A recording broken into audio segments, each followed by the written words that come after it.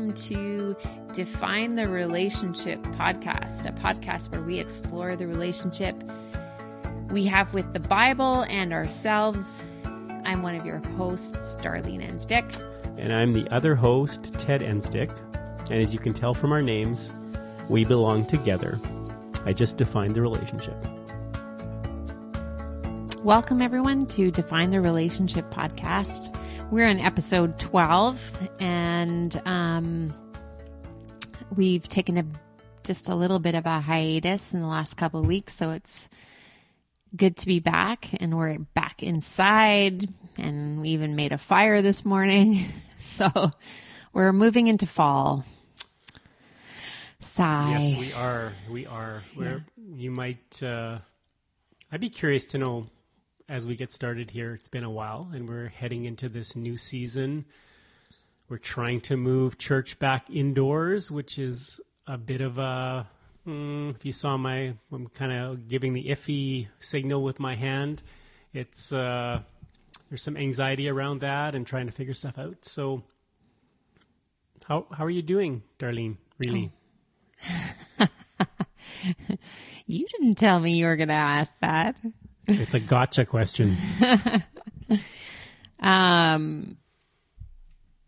Yeah, anxiety's probably a good, not anxiety like uncontrollable, but just this sense that there's so many things that feel very unstable, and listening to the instability around me is, I sometimes worry it's kind of adding to my own sense of instability. But I'm excited about some things. Mm-hmm. What are you excited about? I'm excited about the studies that I'm doing right now. I'm excited about some books I'm reading. I'm excited about this chapter, actually. Mm-hmm. I was prepping a little bit and just finding lots of things to kind of underline and want to dig into. So... And you're wondering how I'm doing too, Darlene? Oh, is that what you wanted to ask me? How are you, Ted? You just asked me because you really wanted to answer it yourself. No, I thought, it's been a while, so it'd be good to do a little check-in before we get into the meat of the chapter. Yeah, it's, I think, personally, I'm starting to move to a sense of acceptance that we're going to be wrestling with this reality that we're in for quite a while now. And so part of that is just feeling, okay, if that's what it is, then that's what it is. And the other part of that is, wow, we might be under stress and feeling this low level anxiety around the decisions we make for a long time. So that's continues to be very tiring. So this is crazy also how, when COVID started, we're like, well, I hope it's done in June because, got all these other plans, and some of our plans had been canceled, but we didn't want certain others canceled. And then it's like, wow, but by fall for sure. Right. And oh yeah, I was thinking I was going to be in New Brunswick this fall, and our timelines always get pushed back. And then you hear people saying now, this is 2 to 3 years, 1 to 2 years. Yeah. And it just, okay, cool. This is where we need some sound effects. Wah, wah. Let's settle in, folks. Let's settle in. It's actually quite humbling to look back and think about what our perspective was even a month ago about where we might find ourselves. It just, this COVID-19 laughs at our plans and our expectations. It just laughs at it. And so, yes, it's a challenge, but let's, because we can't do anything else, let's get into Pete Enns' book about how the Bible actually works, because that will solve our problems. It will. So, Darlene, you're going to kind of be the guide through chapter 12, which is dying and rising for others. And we ends his theme of how, as the Bible moves through from the Old Testament to the New Testament, that we see this model of reimagining faith, bringing a wisdom perspective to the history of the people of Israel, and we're getting into that kind of in a decisive way today as we talk about Jesus and Jesus' death and resurrection. So it's not a long chapter, but it's a pretty decisive one. What do we need to know about? Well, at least to start, the heading at the top is what is God up to? And I think in all of our conversations on this podcast, we're not just, looking back, we're always asking like, so what, how does this impact us? What is God up to, and how does it impact who we are and how we engage with this God and how we engage with the sacred scriptures? And so just the really light question that Pete starts with in this chapter is, why did God raise Jesus from the dead? Just a icebreaker. What's the point of that? Why is that significant? And like, he's like, is God just showing off, or like, why do that? And just I'm gonna just bump in here. I loved his comment. Like, it's kind of like asking the question, why is there coffee? Good question. We don't usually ask that question, do we? No. So I don't know if some of our listeners have really pondered that. Maybe they have. Like, I think some people really think about those things. And I guess the movement in the chapter, and I'll just kind of give a little bit of it to bring us along if we haven't read the chapter. But this sense of a person dying, one person dying and being resurrected, is something that the Old Testament barely hinted to. It's not like a theme in the scriptures. Again, for the people that are living in the first century and have their sacred scriptures, their Jewish religious people, they have scriptures that give them what they need for life, kind of like how we sometimes think we have these scriptures, we've been given them for life.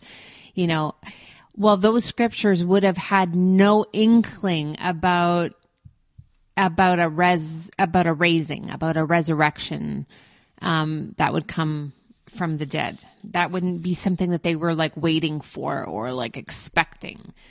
And so the metaphor that is used in the Old Testament and kind of describes is about the return from exile. So we may know that, the people of Israel were exiled. They were like taken out of their land. And that sense of loss of land is, and we know this still, that's death, that identity and story is so wrapped up in land, and the people were taken away from their land and they experienced death. And then there was a promise that they would return to a land, and when that land was returned to them, that would be life. So kind of like a resurrection, a raising from the dead. So there is that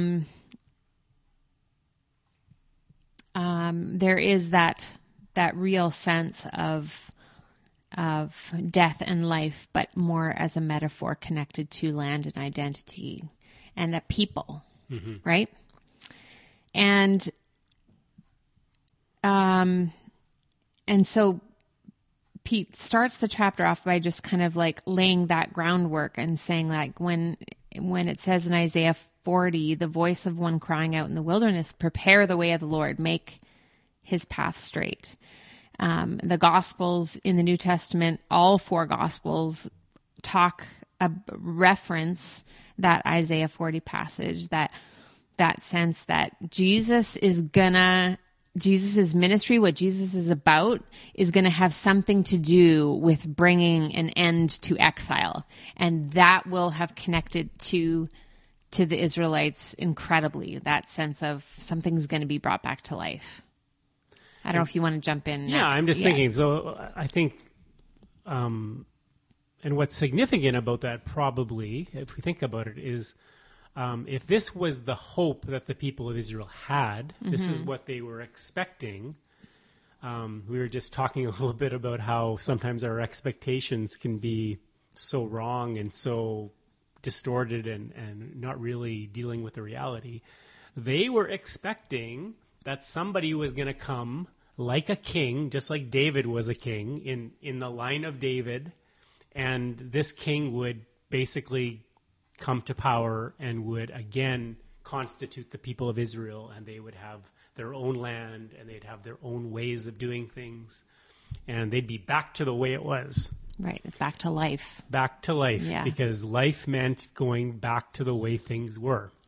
Yeah, going back to the land. So then... And just to reinforce, I mean, like what you said, but instead, at the resurrection at the end of the story of Jesus, this person who was called the Messiah, the Anointed One, was not a reconstituting of the nation as it was of Israel, but it was Jesus being raised from death back to life. And Enns puts it this way, so that's a rather significant shift in domestic and foreign policy. It would have kind of, for me, it's sort of, sometimes it's like, well, how could they not see who Jesus was and what he was doing? And it's kind of like, well, when you're looking for something in particular and you don't see that, then it's easy to miss what's actually happening.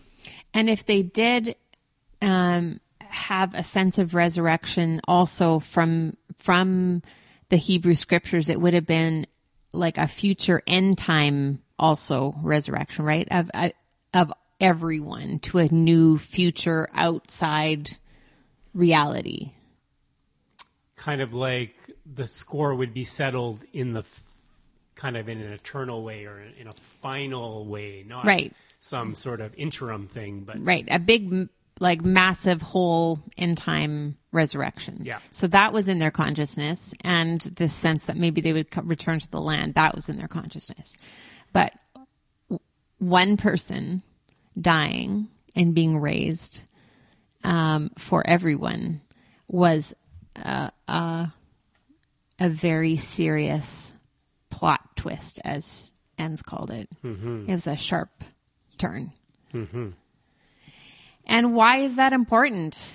It was like, Paul says in Romans 3:24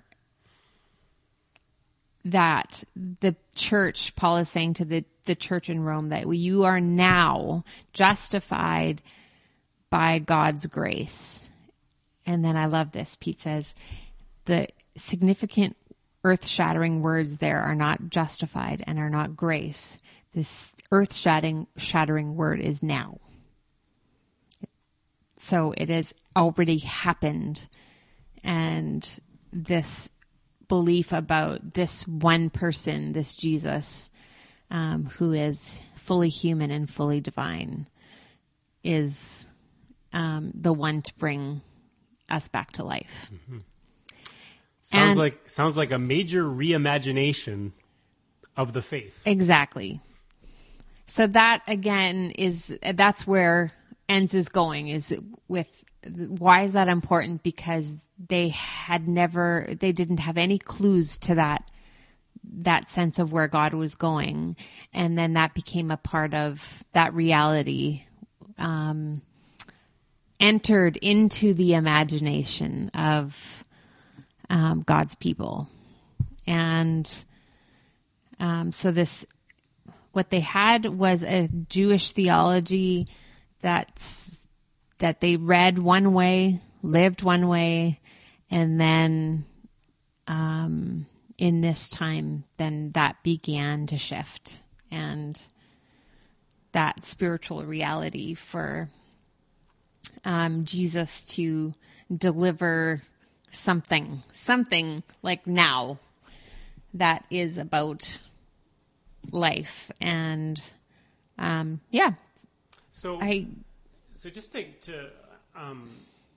so Enns talks a bit about how Paul, as a faithful follower of Jewish faith, does not describe that Jesus has come to help the Israelites to follow the law, the Torah, better, but that he's actually solving a different problem, and that is he's solving the problem of life and death, and that the problem of finding life is not that we need to learn how to do better at obeying so that we can have life, but that God, through Jesus, is actually dealing with the curse of death, that thing that hangs over everyone in humanity, that, I'm going to die, or even my relationships that I have can possibly die, or my vocation, or I might lose my land, to put it in kind of Israelite terms. That universal sense of death, right? Yeah. There isn't anyone living that doesn't experience it physically by in our life, but also in our, like as you said, in relationships, in all manner of ways that death is a metaphor for our experience. And so what God is really up to, Paul is saying, is that God is reversing that curse for everyone.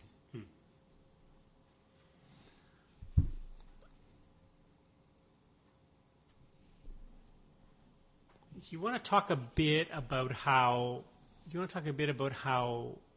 that movement isn't a natural movement that we would expect from reading the Old Testament and following the life of the people of God in relationship to God, waiting for a Messiah, and then when the Messiah comes,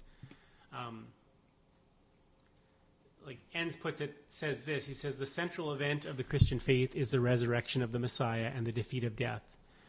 But it isn't a part of the Old Testament trajectory. To see God doing such a thing is to radically reimagine what kind of God we are dealing with. Yeah. So this is a real paradigm shift for people. Some people were able to make that shift and kind of were on board with it, and other people are like, no, this doesn't seem to even fit anymore. Yeah, I think as with so many things, it's hard for us to, I think, appreciate the drama of that shift, about how, particularly if we've kind of grown up with the scriptures and the faith being handed down to us, it's just, oh, Jesus died for our sins. Like, it just sort of rolls off our tongue. We don't even think about it really necessarily. And well, why? And so to place ourselves, for one thing, to place ourselves into the hearts and the minds of first century Jewish, sensibilities is like, it's hard. But I think what matters mostly is that if we don't somehow see that things are changing, that the plot is shifting, and that some new stuff is coming into the story, then we miss what we probably miss wisdom, and we miss that it's continuing, that, when people say we just need to uphold the faith, uphold the scripture, Mm-hmm. What does that mean? To uphold Scripture? You know, this is something that I think about because what it means to uphold it is to enter into this process of seeing what God is up to and discerning it. And there was no clues in the Hebrew Scriptures. So it's like we can't uphold it by just doing what it says. That's not upholding it. Upholding it is reading it with wisdom. Yeah, it sounds a bit like if we want to uphold it, it doesn't mean just accepting something at face value, whatever that even means, because what we see at face value can be very different, people from different perspectives. This is one of the things we learn in the process of the whole conversation around people who are from marginalized groups of people, be it a racially marginalized or gender marginalized or whatever, is they often see different things when they come to a text that we would see in a different way. And so there's a sense that one's perspective is really important into what you see. And in this case, it seems like taking scriptures seriously means to really investigate and to really dig deep and try to understand what was going on and trying to learn as much about the background. And so it's really it takes some heavy lifting, but it's also, I think there's something exciting about it because it's like, oh yeah, what does that mean that Jesus died on the cross for us? Like, some people have presented that as simply like it's like a transaction took place, you know, like when you go to the store and you buy something, I give the person money and I get something back. And Jesus died on the cross and I get something back. I get eternal life. This is what faith is about. And as Enns digs into this, it's like, no, there's a lot more going on here. There's some mind shifts happening in people that, to have life means to have the land. And now Jesus is coming and saying, no, to have life is something much bigger than that. It goes beyond that. You even see that. I mean, I think of stories right off the hop, like in the book of John, when the woman at the well talking with Jesus about water, and then Jesus says, well, I'm going to give you some water that's like, you'll never thirst again. Mm-hmm. And she's like, well, where's this water? And Jesus says, well, it's not physical water. It's something much bigger than that. And it's kind of like, well, yeah, I want to have everlasting life. And Jesus says, well, it's something different than what you think it is. Yeah. Enns also talks about like the Apocrypha, and one of the books in the Apocrypha. Do you want to say a little bit about the Apocrypha? We've maybe it's been referenced in the book before. You're better at explaining that. Am I? Yeah. I don't know if I'm better at it. I mean, it's if you came from a more Catholic background. That's what I was just going to say. Yeah, if you came from a more Catholic background, you would notice if you looked at the Bible that is used by the Catholic Church, includes what are known as intertestamental writings. So these are writings that come after what our Old Testament that we read has, but before the New Testament. And some of the books are like Maccabees and Tobit, and can't think of any other ones off the top of my head right now. But these are, a lot of it talks about stuff that happened 200, 100 years before Jesus was born. And we're very much a part of the religious literature of the people of Israel. Right. And see, yeah, I knew you do a good job. Was that a good job? Yeah. Okay. So anyway, some of the thinking that is present at the time of Jesus coming on the scene and being born, a lot of the thinking of the people that he's interacting with assumes knowledge of the apocryphal books. Right. And that's what I was just going to mention, that that because of some of those books, there would have been an idea kind of floating around in the air at that time, by the time Jesus got there, this idea of suffering on behalf of others, right?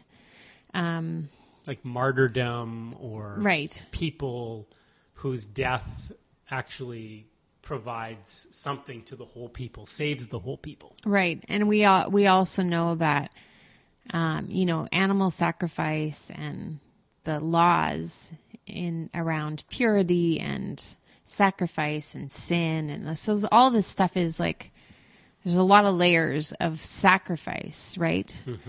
And so if we want to enter into that conversation with wisdom, there is like this beautiful multi-layered kind of invitation to be curious about what God is doing in sacrifice. And the whole shift thing in the plot is like, okay, they're familiar with sacrifice, but like one sacrifice for everyone. Like everyone. And I thought we learned early on in the wisdom of the Old Testament that sacrifice of human beings was not a good thing. Right. Child sacrifice, that was a big no-no. And here it seems like we have a parent, God, sending God's son into the world to be a sacrifice. Yeah. What's all going on there? Yeah. And yeah. we now should make sort of brain exploding kind of emojis. Yeah, it raises some interesting questions, and it's not like, and in one sentence, here's the reason, and here is why you need to know this. It's like this is for your life. So if you're listening, it's like I trust that, for instance, that it's given to us, that it is, for me, it is absolutely central to my faith. But I will spend the rest of my life mining the wisdom of that. What is that, how that sacrifice is important, and what I should not take from that meaning. And there's, theologians ever since the first century have debated what it means. When we talk about atonement, that's like everyone trying to figure out what's the wisdom of why God sent Jesus to die for us and why that matters. And I think some of the ways that people have talked about it, frankly, have been damaging and toxic. And I think the ways that some people are hearing the message, the spirit on it, is like liberating. And so yeah, that's part of our work. That's part of our joy. It's part of our responsibility. Yeah, it's sort of just something that struck me in this conversation was, on one hand, I mean, the statement, Jesus died on the cross for you, or Jesus died on the cross for me. It's a very, very simple statement, rolls off the tongue. It's something that people will just continually say, this is important. And at the same time, there's a need to kind of dive into that statement and say, well, what does that really mean? Like, what is the significance of the cross? Why the cross? Why not Jesus died because he got run over by a camel in the marketplace? He needed to die for our sins, so why not just, an accident? Or why did he die of a disease or age? Or, why the cross? And so we start looking into what the cross is. The cross is the execution method of the empire. Is there something significant about that? And so much of Scripture is understanding the tones and the undertones and backstory, and it's really kind of an artistic process. And sometimes I think maybe one of the things that can be a challenge for us is when we reject the simplistic statement, Jesus died for you, Jesus died for me. We just think, well, that's just not true. Or it's childish. It's childish, or it can't be true. And then we just sort of walk away from it rather than saying, okay, well, what's true about that? And what does that look like? And it just, a story came to mind of a story I heard from one of my theology professors in college, Helmut Harder, who was... so you've had a couple of shout-outs to Helmut. Did I? Yeah. When? Did I? In this? I think you did. Oh, really? Yeah. No, I think it was Gerald Gerbrandt last time. Oh, so okay. I'm going to go through all my college professors, but Helmut was a very understated, humble, not a very demonstrative, outgoing kind of person. And he talked about being somewhere in, I think maybe down south in the States, and bumping into a fairly tall, bombastic, evangelical Christian, probably with a Texas drawl or something, and bumped into Helmut, and in the midst of a conversation simply asked him, "Have you been washed by the blood of the Lamb?" And if you would know Helmut, he kind of would have been a bit taken aback by that, and I'm sure he would have a fairly sort of not a simplistic response to what that means, but he said he just sort of shrugged his shoulders and said, "Yep." And I thought, yeah, he could affirm that statement, even though there was probably a lot more layers to what that meant for him and how he would understand that. But I mean, when it came down to it, he did believe that the blood of Jesus had cleansed him in a significant way, even though that was coming across in a very sort of like platitudish, simplistic sort of way. And it was like, well, that's all you just need to affirm, and then you're good to go. You're heaven bound. And what I kind of love about that too is I knew Helmut as well, and like for such an academically minded, like deep thinker, to just sort of that's quite generous. Mm-hmm. Like, yep. Yeah. Yeah. So I love that. I think the reason that story I remembered that is because it just recognizes that there's both sort of simple things that we've come to take for granted that represent the wisdom of faith. But there is a lot more going on there that if we investigate and are curious, we'd start to understand, wow, there's some, there's some layers there that might really challenge us, or some layers that would maybe open up freedom for us in our faith, and well, you take that image of the cross, or that statement of Jesus dying for you, and then you engage that with other parts of Scripture, like losing your life in order to find it. Mm-hmm. Yeah. And, that's just one that pops into my head, but like allowing the layers of it to begin to instruct your soul. Sounds like we've come to a bit of an ending point. We had talked about doing 2 chapters together today and decided not to, because the next chapter, chapter 13, is entitled Figuring It Out. Well, finally. But in this next one, we're going to, get at slavery and homosexuality and women, the role of women. So we thought maybe we should just have a separate episode for those things. We might need more than a separate episode. Yeah. Well, thanks everyone for continuing to stick with us, and as we stick with you. And we're coming towards the end of the book, and we're getting into some stuff that we're probably really... These are the kind of questions and things that are, when we think about the Bible, that are the ones that really get in the way for us. So thanks for joining us. See you next time.